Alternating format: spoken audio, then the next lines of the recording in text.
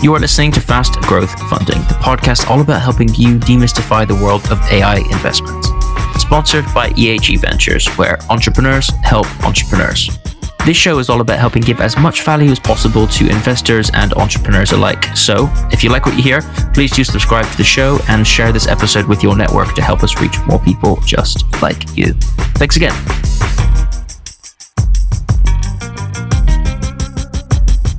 Hello everyone, welcome back to another episode of Fast Growth Funding. I am joined by Neil Vose and Pete Evison. Guys, how's it going? Very well, thank you. How are you? Good to see you, Ivan. Thank you. I'm doing good. Yeah, always a pleasure, Neil. Always a pleasure. So this episode, we're going to dive into some jargon because the world of AI investing is full of terminologies, acronyms, all sorts of things that could probably get a new investor's head swimming. And we brought Neil you on because I've heard that you are the king of jargon and terminologies. So you're going to help us shed a light on some of the most common ones that a new investor or lots of VCs kind of would be discussing or talking about to help demystify what they are, what they mean, and how you can better understand them to make better decisions as an investor. You're right. It's a team joke. I am Mr. Jargon. Oh, you invented half of them, right? Claiming royalties on some of the conversations that happen at VC tables. Absolutely. Right. Okay. Well, let's just first start off with a very basic kind of understanding of venture capital, and let's talk about that through the lens of EHE Ventures and the fund that we're currently setting up. So, Pete or Neil, either of you just jump in. Just give a very brief understanding of what venture capital is in relationship to EHE Ventures. Yeah, I mean, just top line, Ivan. Listen, we're in the market of maximizing opportunities and mitigating risk. I mean, that's the core of it. That is what venture capital does. It's high risk, high reward. And, some of the things which we'll talk about today and all the other episodes for this podcast series talks around, the particular way that EHE and its process and its people and its partners makes us a very, positive and pragmatic VC partners to our founders. Because perhaps we've got a slightly different optic to how we assess, in this case, AI opportunities. So at the very nub of it, that's my view of EHE and VC world. Pete might add to that, perhaps. No, I think you captured it well. I think the high risk, high reward is something that, that is what VCs do. That's what they are. And that's what we are.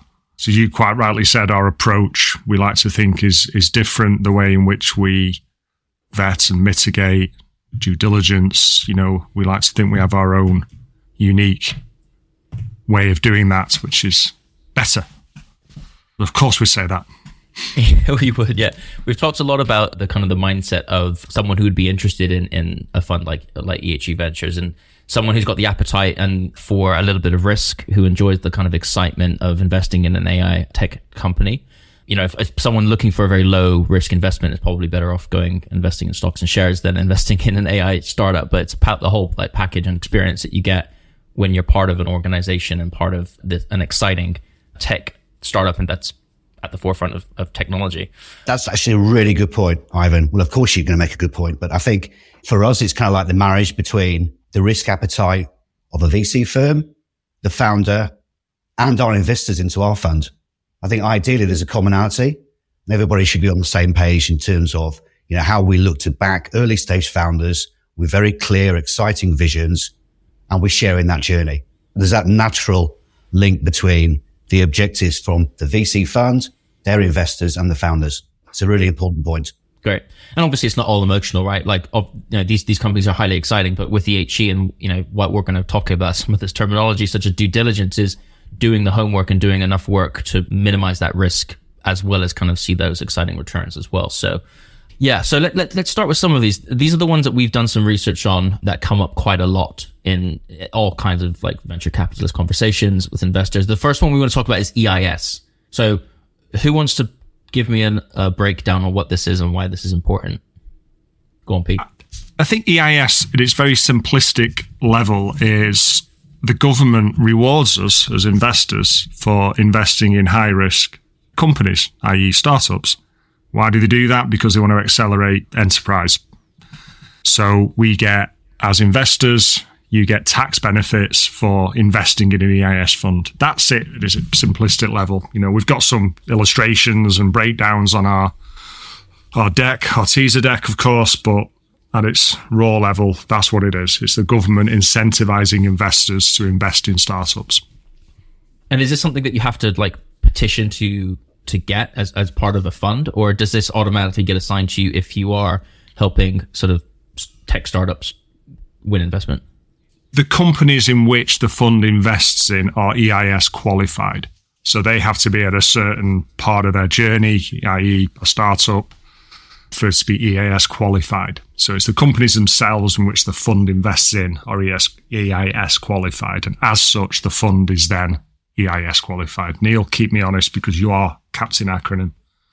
No, it's just Pete. I'm incredibly impressed. Absolutely spot on. And I think, I've been the vast majority of the companies that we see and the founder decks that we see are EIS qualified. Right. Brilliant. And just to very quickly summarize that for anyone who didn't know, for an investor, that means it's a very tax efficient way of investing or a very tax efficient way of spending money or making. Is that right?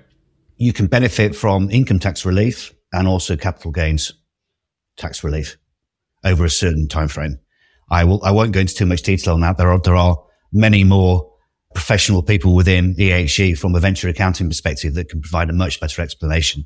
Absolutely. I think we're going to actually talk to Elliot at some point about EIS and like how to actually do it and all that kind of stuff. He's the man.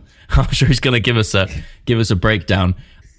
But it was just finally, before we move on from EIS, is this something that most investors are expecting to see on a website with a fund or before they get involved in anything? Is this kind of like a deal breaker, or is this very popular? Is this hard to achieve? Just give me an understanding as to how common this is with funds. It's extremely common. I think investors would expect it. If you're an investor, you're doing direct company investments, you can benefit from that as well, of course. And with funds, if you're doing a high risk investment in the UK, then yes, absolutely. You would expect this. Have we actually said what EIS stands for in the spirit of being a jargon-busting podcast? You know what we haven't. Yeah, Pete, you should finish with that. I should. It is an enterprise investment scheme, ladies and gentlemen. That's what it stands for. It's a very sexy sounding name. A government-backed initiative called the Enterprise Investment Scheme. There you go. Brilliant. All right. Well, there you go. So that's EIS. Let's move swiftly on from that then and talk a little bit about some AI terminology. Obviously, we don't want to patronize anyone by talking about what AI is, because I think most people probably understand that at this stage. But just to give a bit of a breakdown and understanding on, some of the AI terms used for funds who specialize in investing in AI companies. So, let's give a bit of understanding of what we're looking for at EHE Ventures. What are some of the terms that we like using and what do they mean? As you can imagine, Ivan, this is probably the most common question which we get asked on a daily basis. And you know what? It probably our answer to this probably also reflects some of the wider macro dynamics of AI investment in Europe and the US. Just to touch on that in terms of, AI is very much, an AI investment is very much bucking the trend in terms of, maintaining some decent deal flow and amounts, particularly in Europe, particularly in the UK. As you know, the UK is probably after Silicon Valley, probably one of the largest geographies for developing AI technologies. So with that optic, what we're looking to do is find those next generation of AI winners that aren't necessarily pure play AI companies, but they're using the application of AI technology to disrupt a particular industry. So it could be an AI application which is looking at industries that are, very data intensive. So healthcare is an obvious one, manufacturing, education, retail. So we're looking for those companies that are really looking to use very smart AI tools. And I won't go into types of tools at this stage. That's for another podcast. But are looking to use the application and integration of those new AI tools as a core part of the way they'll grow their business in the future. Right. Brilliant. Even better if it's a company which has got some sort of track record of building and having some initial traction, and then is topping that up with AI integration. That's a particular sweet spot for us. Yeah, definitely. So when you guys use the term AI first, then is that what we're referring to here, or is that something different? Pete, go for it.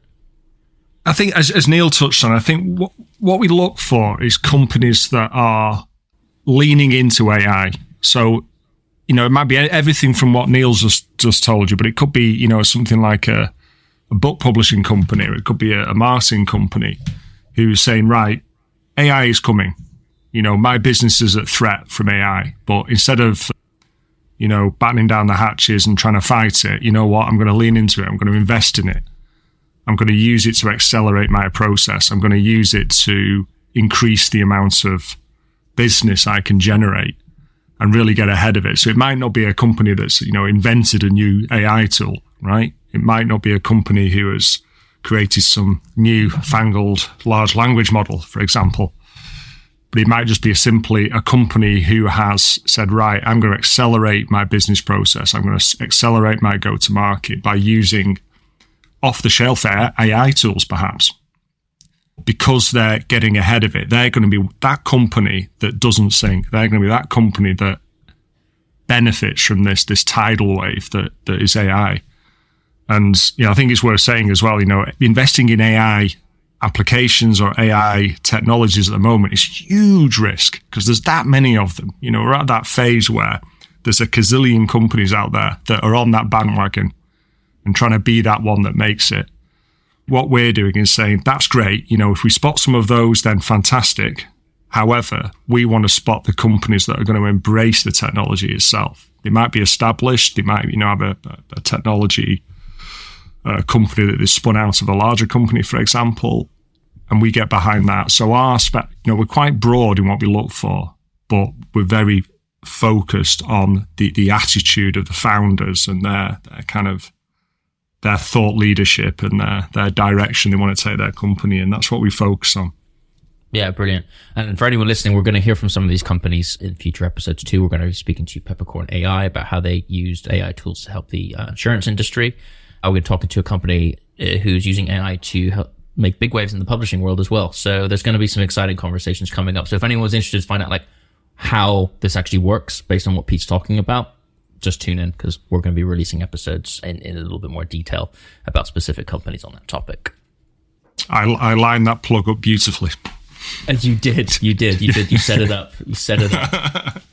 If you set up a plug, I'm gonna take advantage of that. You go for it.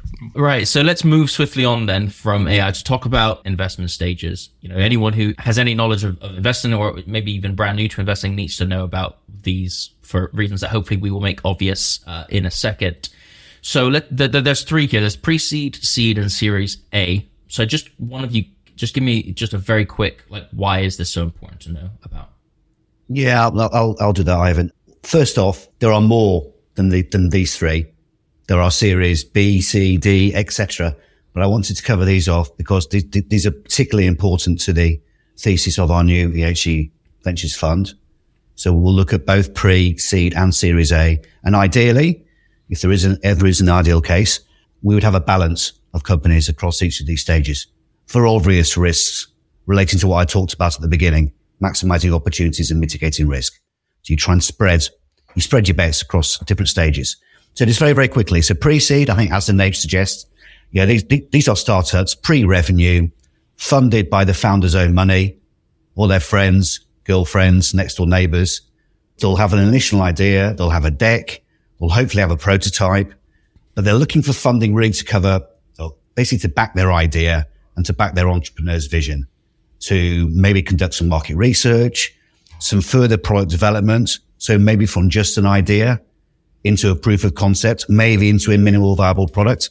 But we won't go down MVP. I don't think MVP's on our jargon-busting for today. You brought another one in. I can't. So I can't resist it. We'll cover those later in another episode. That's a really important part and something we talk a lot about in the show too. So anyone listening to the show will know all about what an MVP is. Absolutely. So this early stage, it's all about, giving people anywhere up to, normally at this stage, they're looking for anywhere between, could be as low as £50,000, maybe up to £250,000. So again, they can really, they can have the appropriate amount of money in the bank, which they can deploy to pay some initial developers, build a product, and maybe some initial sales and marketing support. But at this stage, critically, what we're looking for in the founders is not the fully fledged business plan, because how could they? They're pre-revenue. They're only just thinking about developing a product which fits the vision. So we're looking for their appetite for risk. How credible are they as founders of next generation AI first companies and opportunities? So it's the character and it's the resilience of the founders that we particularly look for at pre-seed stage. So that's pre-seed. Seed, just imagine a year more in advance, or maybe 18 months more in advance. So they've already got a product or an MVP in market. They've started potentially to gain some revenue, or maybe they converted pilot customers that were free and into paying customers. But they're looking for seed funding at this stage to further refine the product, build people, probably get people on board as fixed term contractors rather than more like ad hoc freelancers.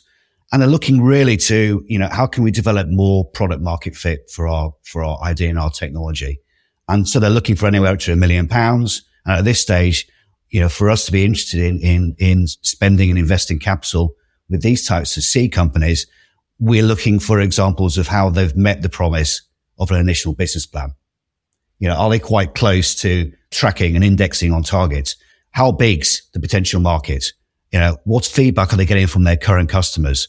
And what type of trajectory are they receiving back from customers to want to spend more money with them in the near future? So, it's quite different to pre-seed, a little bit more mature, but still very opportunistic in terms of wants to really drive the market and drive their technology further. Series A finally is again, imagine another couple of years down the line. They've already got growth. They've already established their team. They've got paying customers. Their pipeline's looking good, but maybe they're looking for further money, over £1 million potentially to scale operations, perhaps geographically, perhaps in different customer segments, and then maybe looking to build out the infrastructure of their company. So rather than just having a core team of sales and marketing and developers, maybe they're looking to expand, their management team to include, operations, supply chain, HR, those types of very, very important supporting elements of the infrastructure of a company as it moves forward. So finally, at this stage at Series A, we're looking actually for, have they built, rather than just the founder, has the founders have surrounded themselves with people who are even better and even cleverer than they are to actually help move the business forward?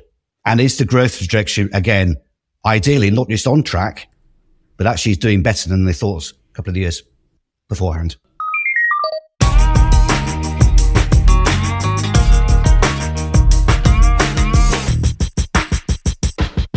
Does the risk element of this sort of go down as we progress through this? So pre-seed is probably the most risky, then seed, and then Series A is probably where it's a bit more proven and a less risky investment. Is that right?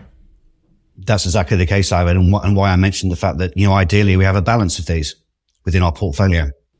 Okay, and that was my next question then about this, just to follow up on this. The companies that EHE Ventures do have in their portfolio are made up of all of different parts of this process, this investment stages. Yes. Yeah, definitely. We have a risk portfolio, if you like. So, on the one end of the spectrum, we've got the startup factory, which actually builds, pre-seed tech products, for example. It does a sweat equity model. It helps that company go from pre-seed into the seed stage. Then our fund can get involved as well at both of those points. So we can fund that build. We can also then fund that seed stage, and then we can deploy our growing team of experts to help them with all the things that Neil just pointed out, to make sure that they've got a good foundation to scale, help them with their business plans, their marketing plans, their go-to-market strategies, all those things that Neil just said. So we can put a big arm around them from the very early stages all the way through to, Series A and beyond. Nice. Great to know. Yeah, fantastic. Thanks, guys. Okay, so moving on from investment stages, another one that pops up a lot is this concept of due diligence, which seems to be super important, from the conversations that we've had. It might not be the most sexy part of this whole process, but it certainly is important. We need to rename it something more sexy, I think. The word due diligence just makes everyone turn off. But I think you're right. Maybe it needs a rebrand. It needs a bit of a rebrand. Let's say, all right. To avoid confusing people even further, let's keep it with due diligence, and let's just go into just very briefly. So, what is this? Why is this so important? What is the kind of the basic components of this? At the very basic level, Ivan, we just want to get under the bonnet of the business, the people behind the business, and why it should be them to bring this new idea to market. on its most base level. And to actually just pick up on a word which Pete just used a moment ago in terms of putting our arms around people. Okay. That's actually very relevant when it comes to the due diligence process. I often find that this can frustrate and even infuriate founders because they have to go through the sausage machine, potentially, of speaking to loads of angel investors, VCs, private equity firms, etc. And, you know, I feel for them. We've all been there, done that. We've all worn their hats in terms of having to go around with our pitch deck looking for money. But it's the way in which people deport themselves or founders deport themselves during this process that can actually come a long way for the likes of, you know, me and Pete and our extended team to be really excited about working with these people moving forward.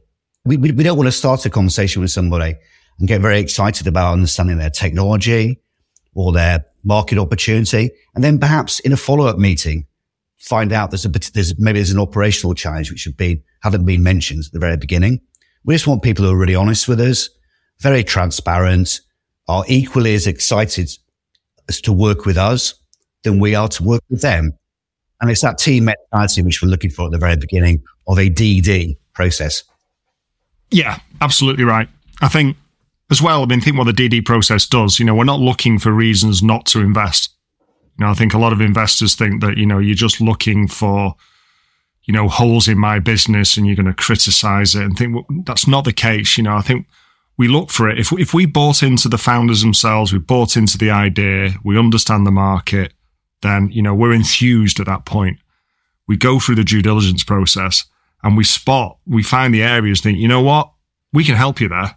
You know, this could be better. You know, we looked at your business forecast. We don't think it's, you know, bullish enough. We can help.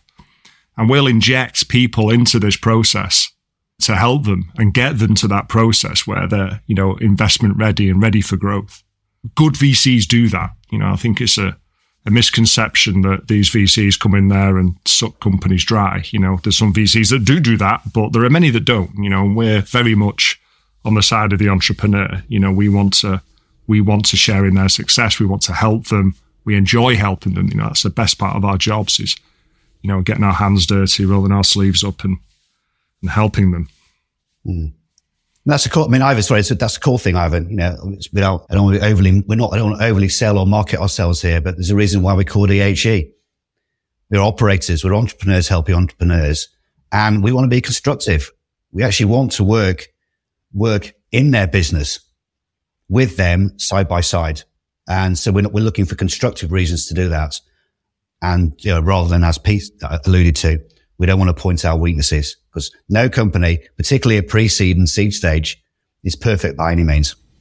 Brilliant. One quick question I did have before we move on from the due diligence is how is this shown to an investor? So when an investor goes in to look for an organization to invest in, they're obviously going to want to know how the due diligence is done. In what format are they looking at this? Are they analyzing this? Is this in a document? Like, how does this normally get expressed to the entrepreneur?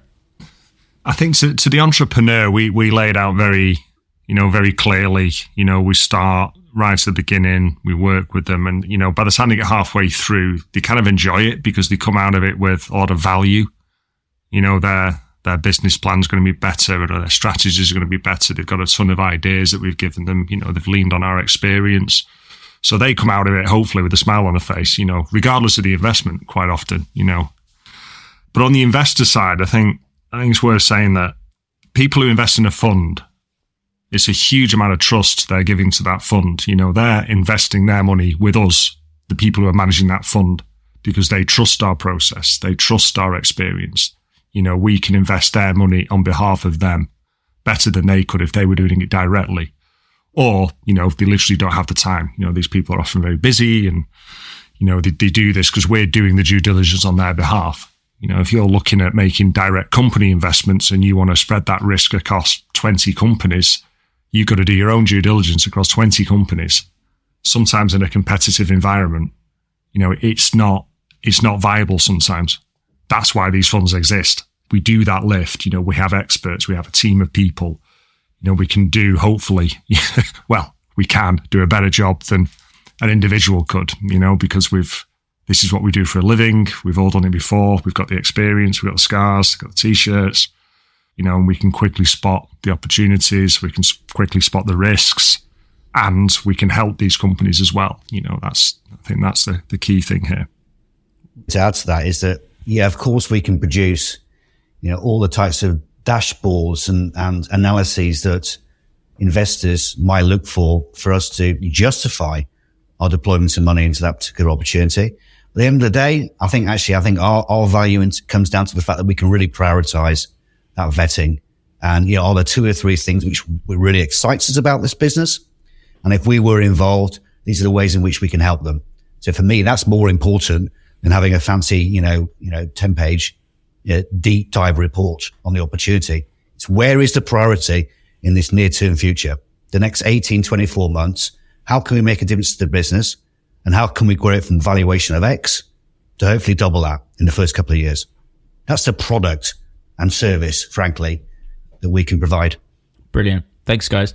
I think we've dwelt on due diligence for long enough. Let's move on. Let's move into something that, to be honest with you, I'm not sure what this means, so it would be good to get an understanding of this one. Talk about runway and burn rate is something that comes up quite a lot. Do you want to just give me an understanding of why and what this is all about? Yeah, sure. A runway is the amount of money which they require over a set amount of time so it doesn't go dry. And a burn rate is basically a monthly scenario in terms of how much money is spent within a runway. So if anyone asks, is this something that you use in conversation with entrepreneurs? So like asking them what their burn rate is, and would they be expected to answer that? Oh, that's fundamental and absolutely justifying, are you asking for enough? Is the £1 million really enough to take you through the next 18 months of technical development, paying staff, paying for a marketing and sales campaign, et cetera, et cetera? And again, I think, our practical operational experience can help them prioritize where that money could be spent and how much money is required over that defined set time period. Neil's right. I think what we don't want to happen is that the founders spend all their time raising funds and not building their business. Raising funds is a huge undertaking. There's umpteen pony shows and the due diligence, and it's a lot of work. And what you don't want to be doing is doing that every 6 months. So we often say, look, we need at least 12, ideally 18. So we actually tell founders that they're not asking for enough, more than they're asking for too much.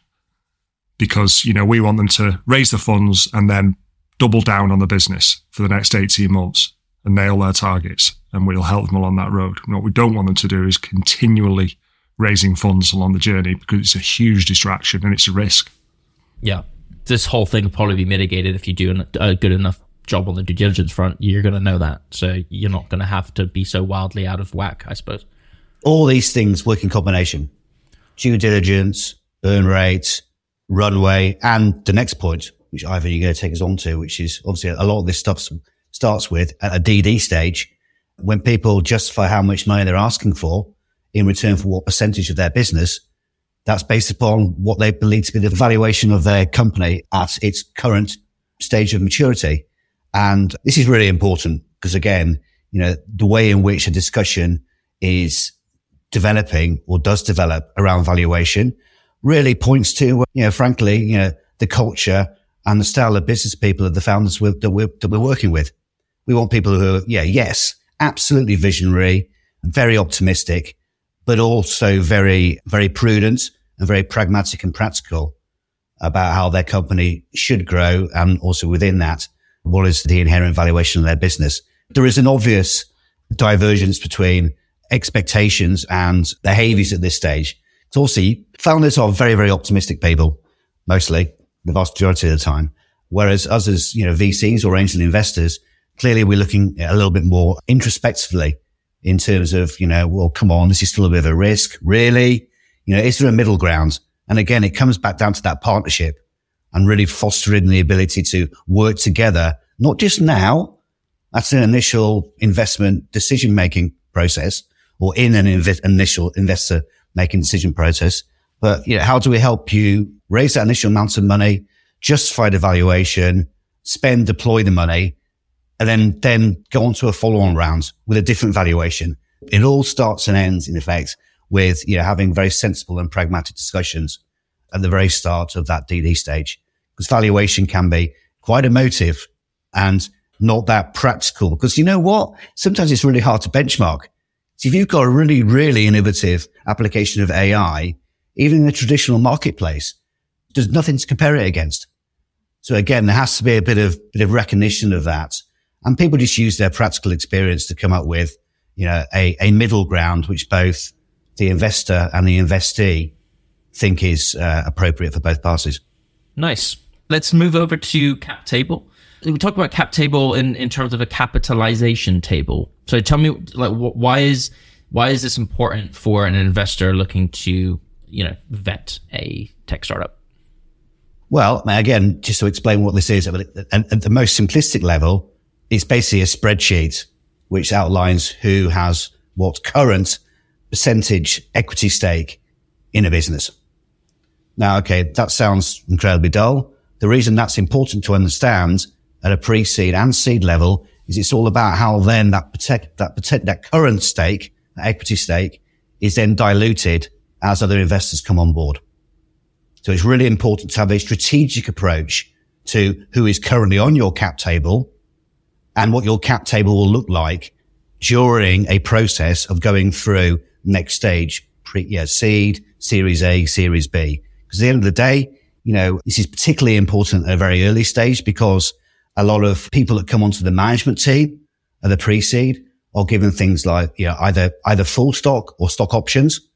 And clearly, they all have to be reflected within the cap table.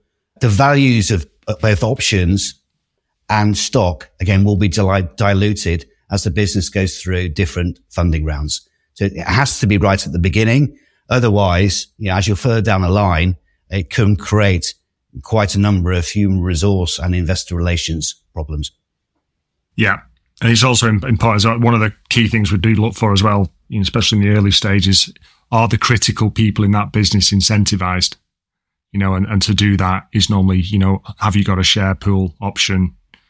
EMI scheme, there's an acronym for you. I don't even know what that stands for, but that's it's basically a scheme that you can give shares to your employees to incentivize them, because obviously startups, you can't pay huge salaries to incentivize people. So you do that with long-term incentives, which is share options. And we look for that because, it's a key thing. What is stopping these key people in your business from leaving if they get their head turned by a corporate job? And that is normally, shares, and that affects the cap table. So are you holding enough back to do that? Are you holding enough back for the next rounds? Because we look at it for usually, a 7-year period. As Neil touched on, have you got enough to deal with the future rounds, and have you got enough to deal with the future hires as well, and all these things. So it's a simple thing to look at, but it's very complicated to plan on the long term. Well, it is for my simple brain anyway.